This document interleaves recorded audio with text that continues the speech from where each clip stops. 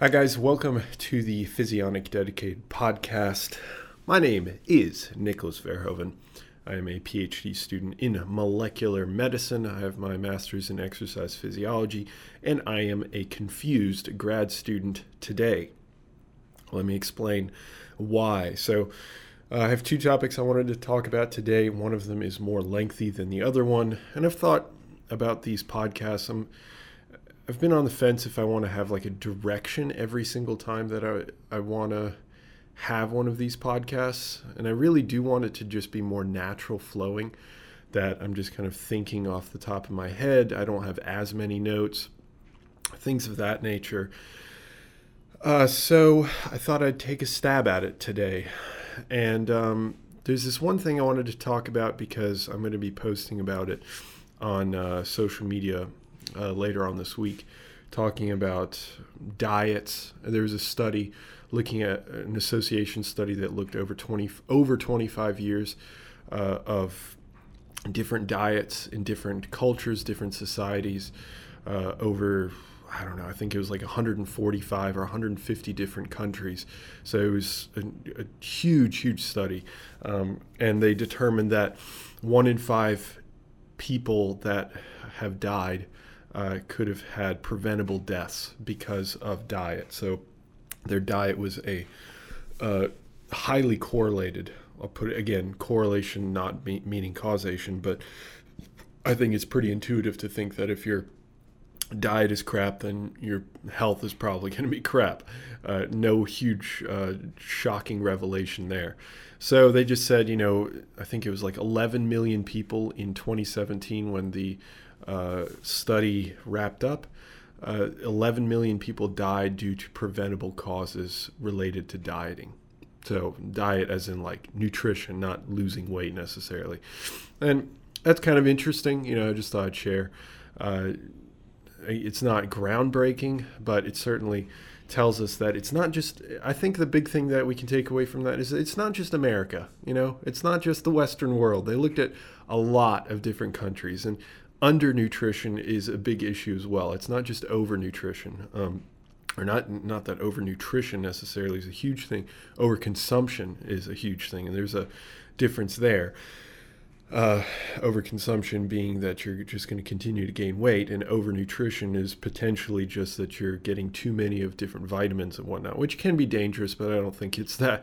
I don't think it's a huge issue in the United States or really in the Western world. So anyways, I wanted to talk about that real quick, just kind of mention it. They said, look at your diet, make small changes, and it could drastically decrease your potential mortality. That's what I got for you on that one. Not too much more. The other topic I wanted to talk about is a mystery. I've got a bit of a physiological mystery for you guys. I like to post these on Instagram especially, just because they're really interesting. I mean, the number of things that the number of things that I read when I'm looking at like the lay literature or looking at textbooks and stuff, it's all very interesting.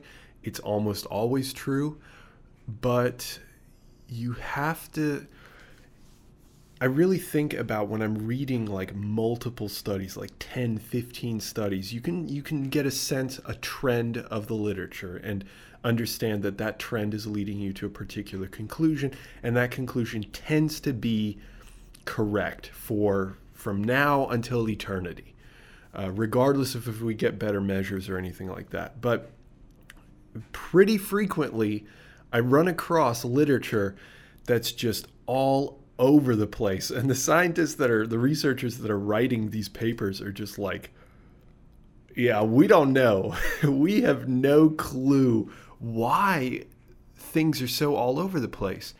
And that is the case with this particular physiological concept. Now, I talked to a bone biologist about this at my university, and he gave me an explanation, and I still have to really investigate that explanation to kind of really flesh it out, because I don't want to dismiss it, but I'm not entirely sold on it yet. So, what is this mystery? And if you have ideas as to what the conclusion to this could be, please contact me. Okay, I would love to discuss it with you. That would be fantastic. Even if you just have some inkling of an idea, send it my way. I'm always open to, I'm not going to be thinking about every little possibility. Think outside the box. So this is related to your bones. Obviously, that's why I talked to a bone biologist. And this is bone physiology, talking about what's called the parathyroid gland. The parathyroid gland is right alongside your carotid, so it's in your neck. And it releases PTH, parathyroid hormone. So it releases parathyroid hormone when your calcium levels are low in your bloodstream. Now, let me distinguish that for a second. You can have plenty of calcium in your body and have low calcium in your bloodstream. So your bones contain 99.9% of your calcium in your body. And there's a small amount that's always in your bloodstream, kind of like a signaling molecule. And this can be used for many different cases, but in this, it's just calcium homeostasis. You have to maintain a certain amount of calcium, otherwise you die. If you have too much calcium, then that'll give you a lot of a series of different chronic issues. But usually if you have high calcium, your bones will grow. The cells in your bones will realize that, oh, okay, we've got high calcium. We can start making more bone because we need a place to put all that calcium. So if you consume calcium, let's say in milk or I don't know, some other food, whatever it is, your intestines will modulate how much calcium it's going to take up, which is going to end up in your bloodstream. It's going to circulate till it reaches your bones, and then your cells are going to take those molecules of calcium and lay them down, and you're going to get more bone. But on the opposite, of course, is if you have a low calcium level, you're not consuming enough calcium, then your intestines will grab at anything it possibly can that's calcium, so it starts to take in as much calcium, all the calcium you consume, it just like sucks it up, as opposed to just being like, I don't care, it's all good, we're fine on calcium. So your intestines can be modulated that way, especially when it comes to calcium.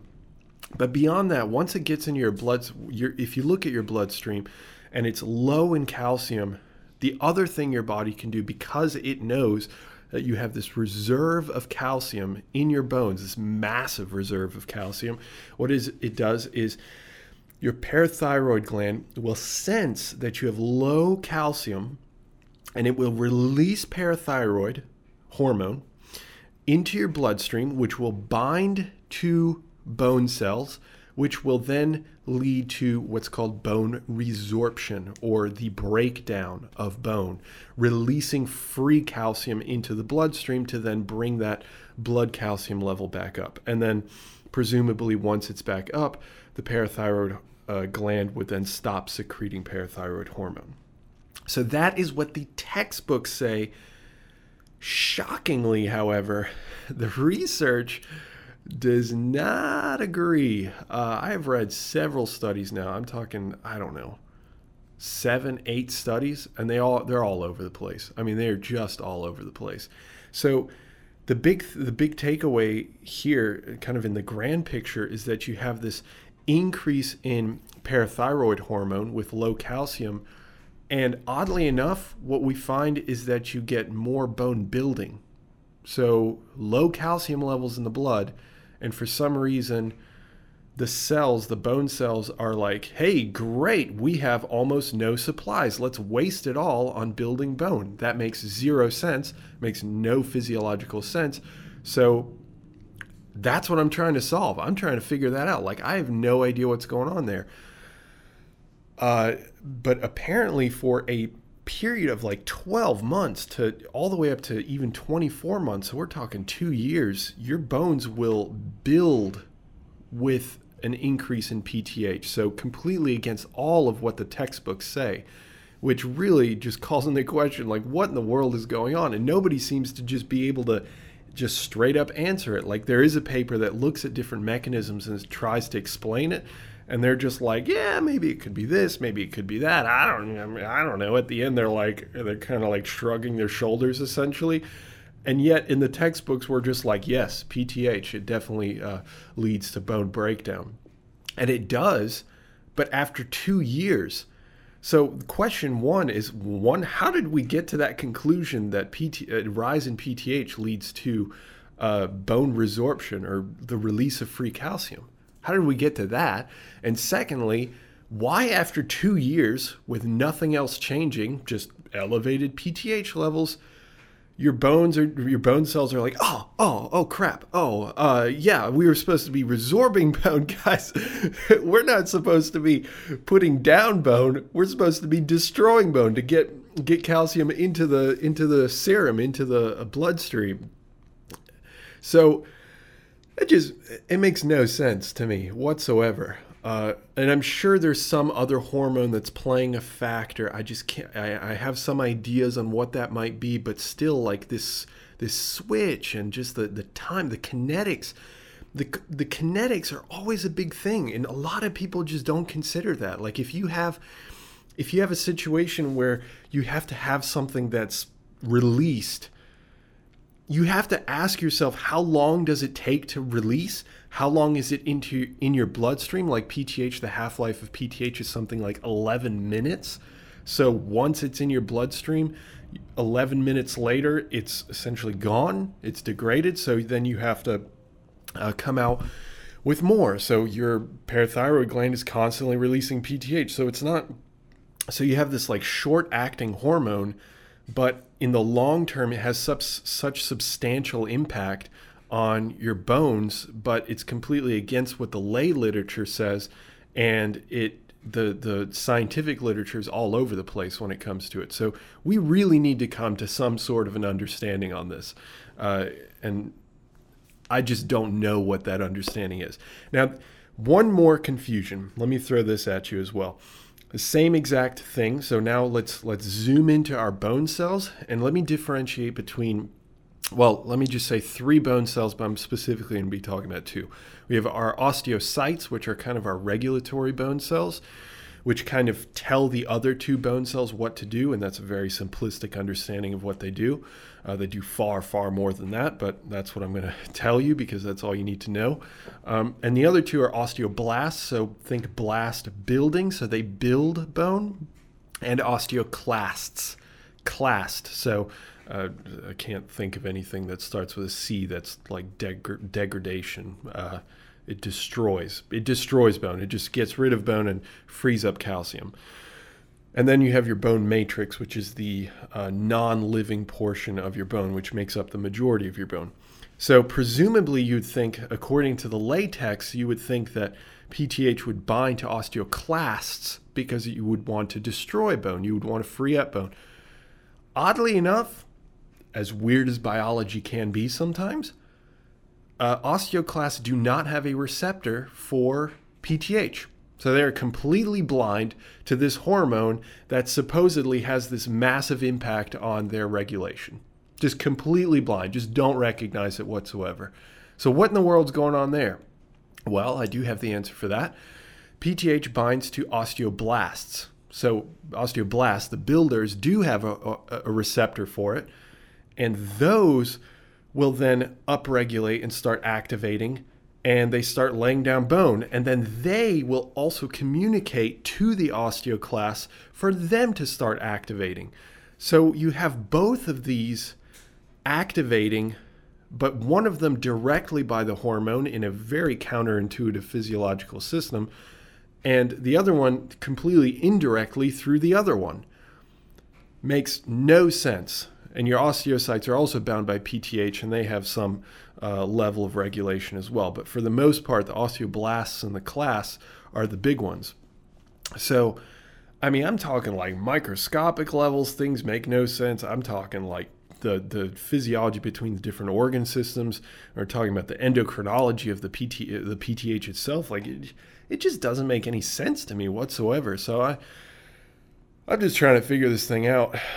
It's so interesting. It's so fun, to have these kinds of problems. And if you get to some conclusion that just makes sense, like it fits, it's like a key that just fits all of the different literature. Like you have like 11 different papers. They're all saying something different, or, there's a few commonalities, and then you're able to figure out a hypothesis that would fit all of that stuff. and still make sense in a physiological system, I mean, you feel good. Like you feel like you really critically thought. And sometimes I'm sitting there just writing out, just trying to figure out, where can I make these connections? So I'm sending this out to you guys. This is for you. If you can think of some reason as to why this might be the case, I, Nicholas Verhoeven, would be happy to hear your opinion, to hear your thoughts on this system. And certainly don't think that everything that I told you is everything out there. It isn't. There are certainly other hormones, other things like osteocalcin, for example, can be released, and that has an antagonistic role. I didn't get into that a whole lot, but still, the fact that textbooks are saying PTH release leads to greater release of calcium from the breakdown of bone, and then the literature just is all over the place on that and doesn't really say that that's actually the case. And the fact that PTH does not bind those specific cells that make that happen, it makes it a little difficult. It makes it a little difficult to understand. So we will get to the bottom of this. I will eventually get a working hypothesis that I will at some point present. I don't know. We'll see. But I hope that this was informative. I mean, I guess the first part was informative. I guess you learned a little bit about physiological systems, and you learned about how confusing medicine and the human body and physiology can be, and endocrinology can be, and biology can be. So with that said, if you like this kind of style where I just ramble about a problem in physiology, or I talk about a particular system, let me know. I would love to hear that as well. It's cool. It's fun. It's fun for me to have an outlet where I can talk about things like this. And most people don't want to listen to a guy talk about science. Usually I restrict myself mainly because I would go on for hours, days, if I could. So I usually just stay silent. So hopefully you do like this kind of style, because most likely I'm going to be doing it again in the future. With that said, I hope that I have the pleasure of speaking with you guys next time. And if you did enjoy this, if you enjoy the podcast, please send it out for people to check out and review it. That would mean a lot to me. And with that said, I will catch you in the next one. Have a good one, guys. See ya.